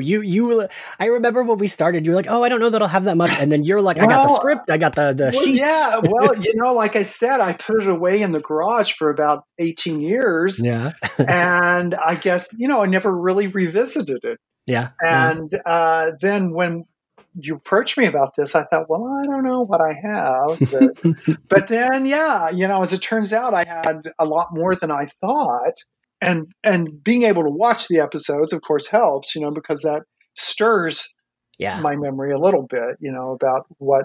There have been a couple episodes where you're like, oh, I don't remember that one. But then you've watched it and been like, oh, yep, now I remember. And then I'll go, I remember that. And then, but, like watching this episode, when I saw Emma, in her little black floral, sweater. I love that sweater. I do too. I do too.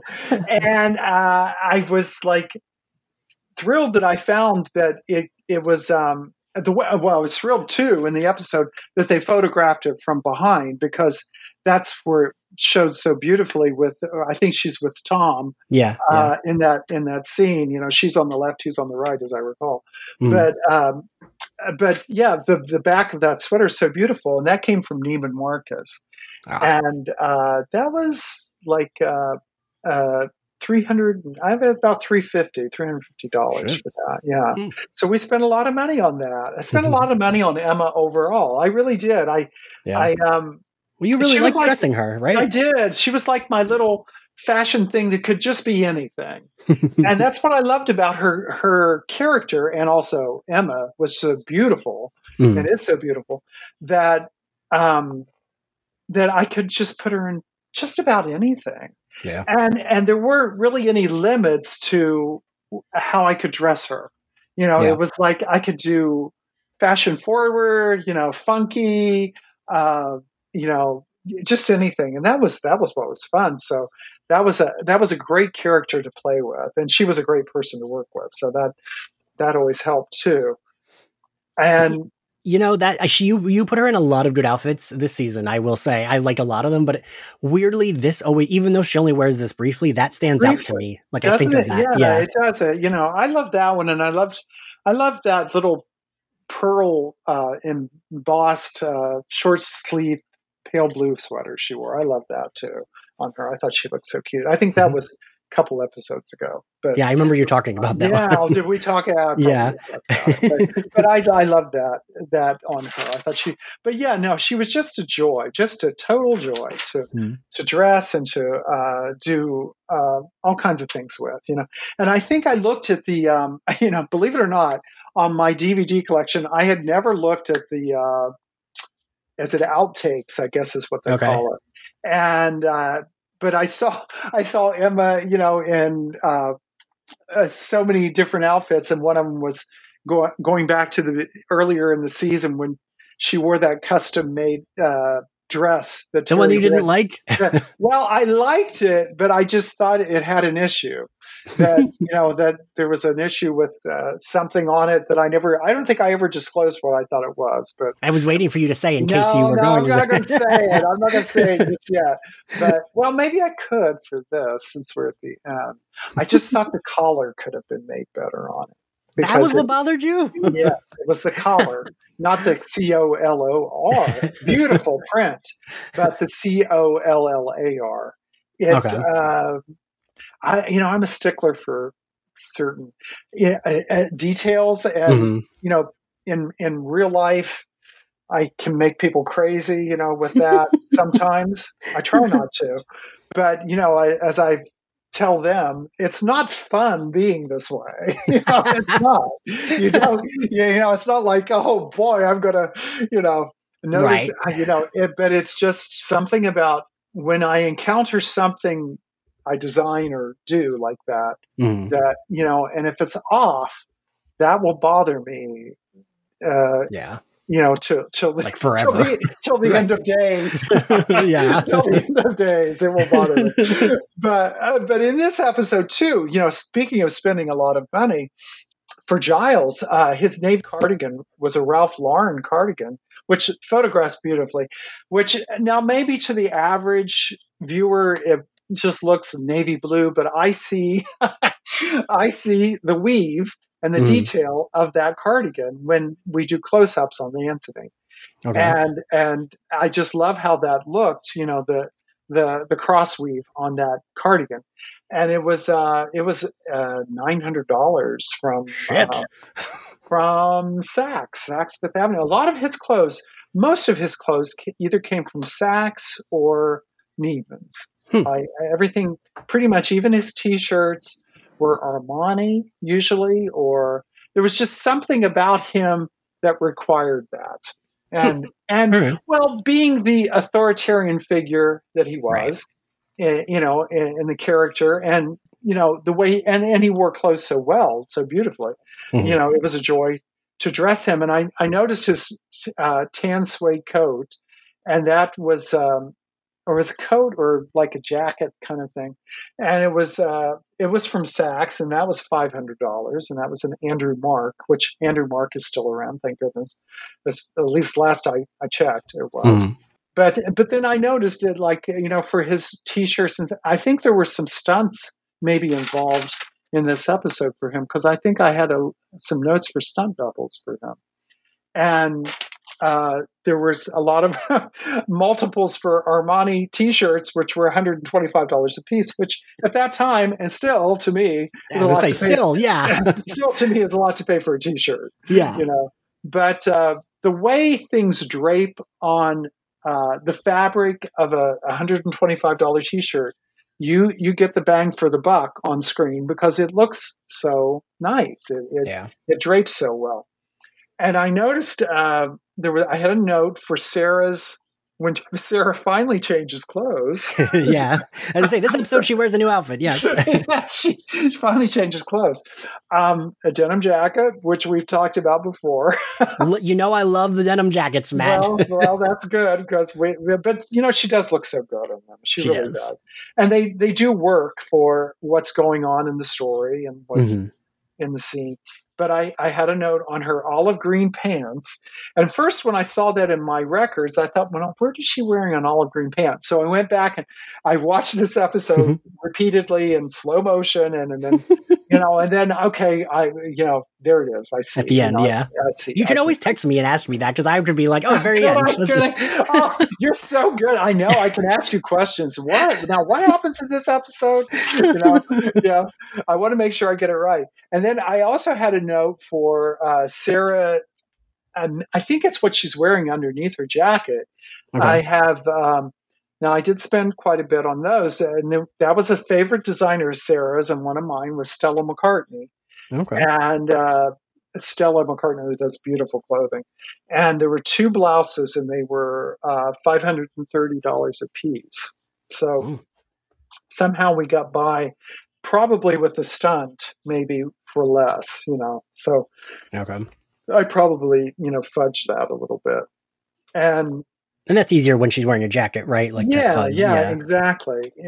And there is amazing stunt work in this episode. Yeah. I mean, I was watching. I mean, these fights. I mean, it's incredible, and there's so many stunts, and of course, in purchasing for all of the people involved in these shows, a lot of the money goes to multiples for all of the stunts. So, and I wanted to mention that Sarah's blouses came from a store. It was a boutique here in LA called Maxfield. That's where it came from. Okay. And but yeah, the stunt work. But like I said, for the stunt, we probably, if we're going to rip a jacket up the back or whatever, right, we're not going to rip a $530 Stella McCartney blouse apart. So I'm sure we came up with something else. And there was something I noticed in this episode, and I don't know where I bought it, but so I have a hunch it was Iari's Kennedy. Mm-hmm. It was her little soldier. I don't know if you can tell that that's what it is. It's a little tank top that she wears under her jacket. Okay. It's like a blue, and and the figure on it it's like a soldier holding a gun. Oh. And it I don't know if. Well, maybe there's some fans out there that picked that up, but I have a feeling that might have come from Urban Outfitters. I'm thinking, but I'm not sure. But I always liked that. I remember I thought, oh, that's so clever, on her on screen. And then I found a note where DB Woodside, I bought his silver hoop earrings at Nordstrom, and I was surprised that I came across that. That kind of surprised me. Yeah. And then for Xander, I have a brown suede jacket. I think he puts that on over maybe a denim shirt or something, I believe. I think so, yeah. And yeah, that denim shirt. And I don't know where that came from, but I like that shirt. I didn't love, I'll just be honest with the fans, I didn't love that it appeared in the scene opposite Sarah when she's wearing the Buffy or the denim jacket. Yeah. I didn't love that because I don't like doing that usually on camera, putting them in something similar. Yeah. They were different, but they were, for me, a little too similar, but maybe not for everybody else. And probably what happened is that sometimes things change in the middle of shooting. Yeah. And, you just kind of have to go with it because in continuity, that's what he would be wearing. So, right. Yeah. Yeah. So there was probably a change because usually I was pretty good about not putting, I would set up a rack basically. And this is something I guess I never discussed. This is kind of interesting, maybe for everyone, but I would set up the rack and I would set the scenes and the characters.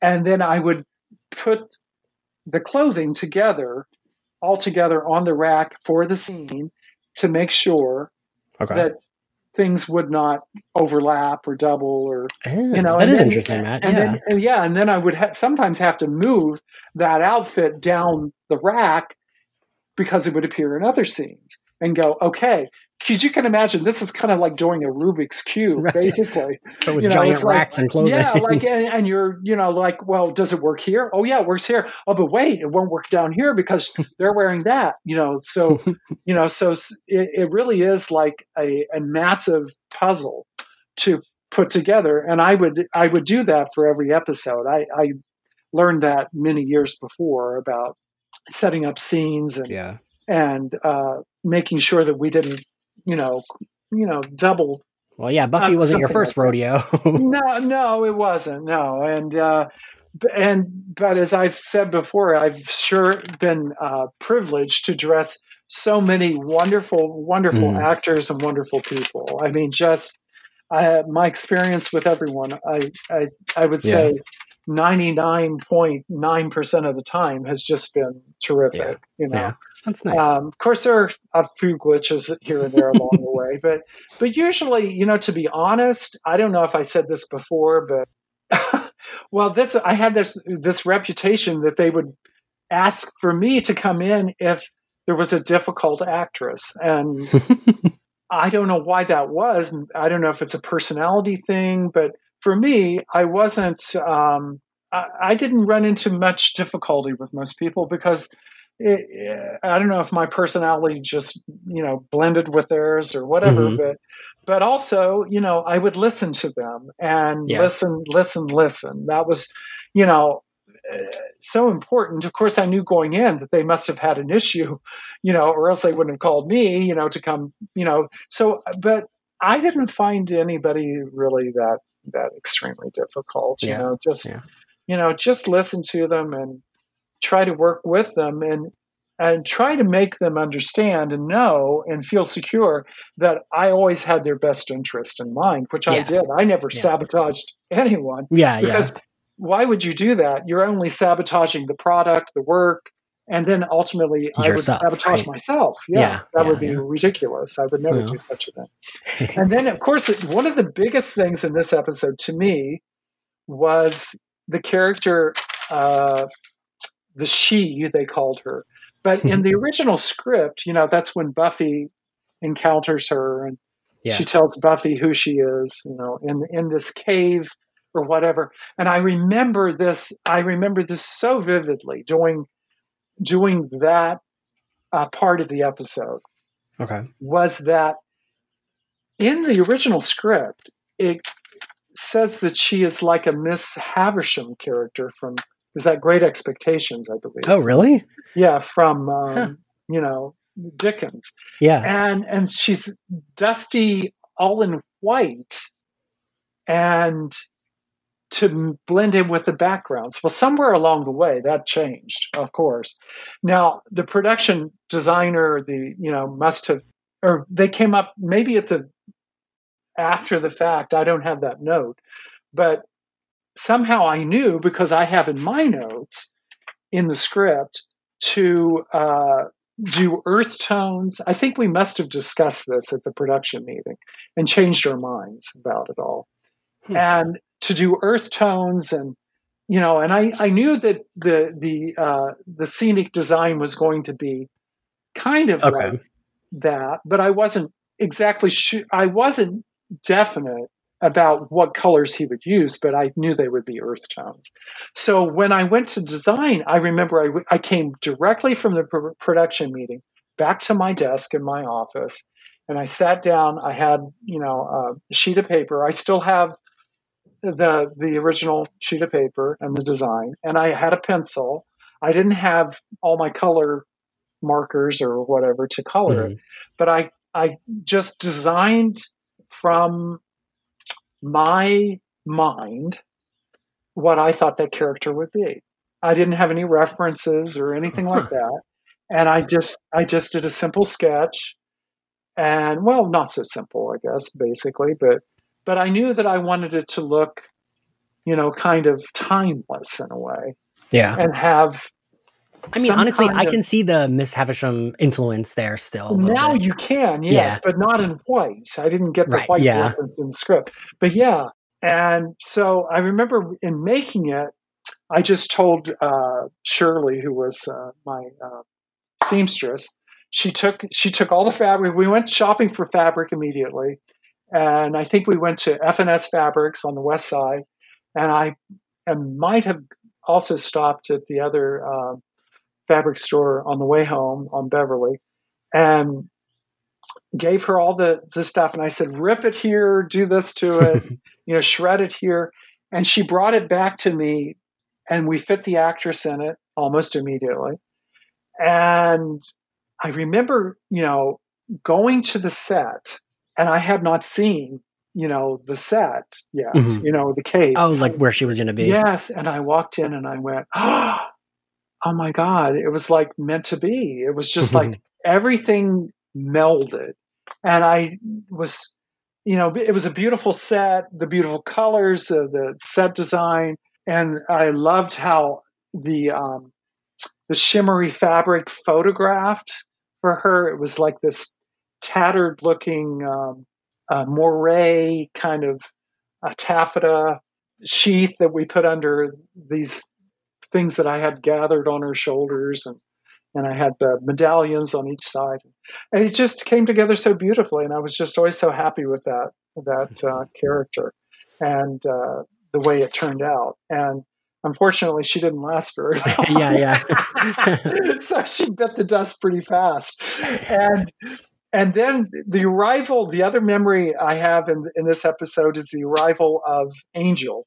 Mm-hmm. And I'll save that for later, but most of it. But I have a specific memory of, I had not met him before. Now, I had worked at Paramount Studios right next to the soundstage where they were shooting Angel. But I was working on a show called That's Life at the time, with Debbie Mazar and a lot of different, Ellen Burstyn was in that show.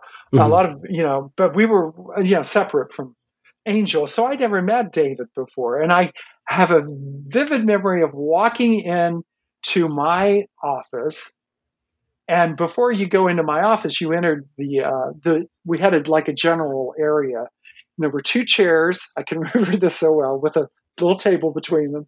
Two chairs sitting off to the right side as I walked in, and David was sitting there. And I thought, oh, that's David, and then we began to discuss, what, he would wear for, the upcoming, episode. So, but I have a definite memory of that, of End of Days.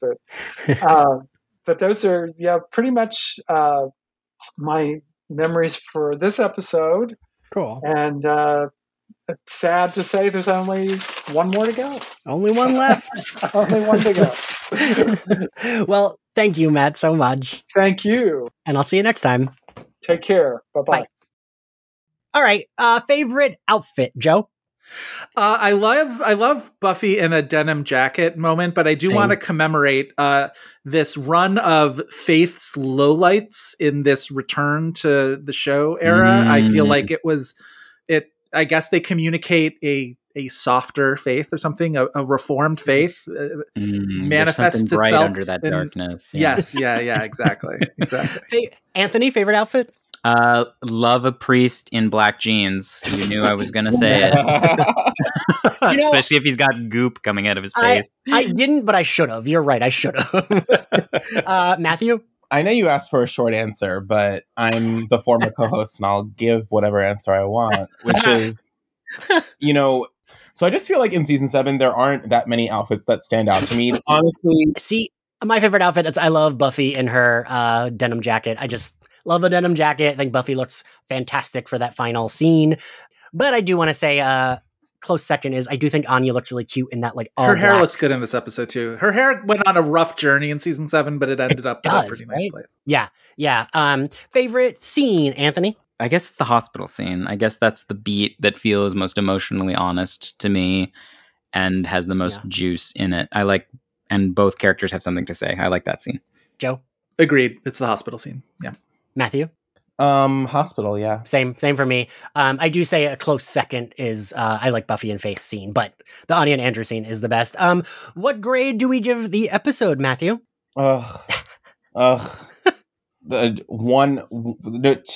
Two out of 5 snapped necks. Joe? I mean, Anya and Andrew do raise the grade a little bit. Also, by the way, I said lowlights when I meant highlights. Don't at me. Anyway, Anya and Andrew raise the grade a little bit, but I can't. I'm going to give it a generous C+. Oh, all right. Anthony, what's your F grade that you give it? No, I feel bad because as I said, I don't know why I feel like I have to belabor this, but I love this show. I just feel like season 7, I honestly struggle to understand what it is actually saying. Like at a textual basis, I feel like an idiot every time I watch it. Like, I guess I'm supposed to learn that war is hard, but people make the calls they have to make and kids die. And it's like, I guess, yeah. At an emotional level, I guess I'm at a C+ Joe with Joe on this one. Okay. Anthony, I think the lesson of season 7 can be summed up by saying, war, what is it good for? Absolutely nothing. Say it again, y'all.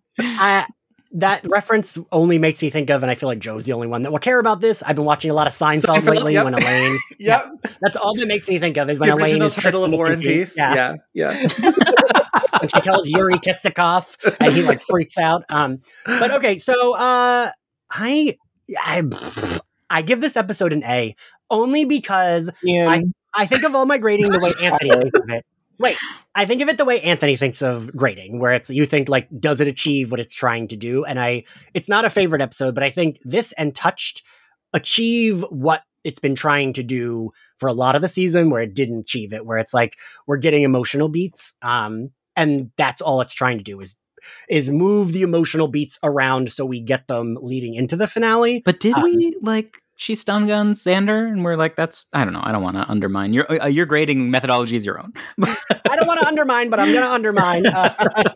But yeah, no. So for me, that's the only reason I would give it an A. I was thinking like B + A. You all almost convinced me to go down to a C, and then I was like, no, I'm going to stick to my grading. But no, that's the only reason why, because I think it moves for me.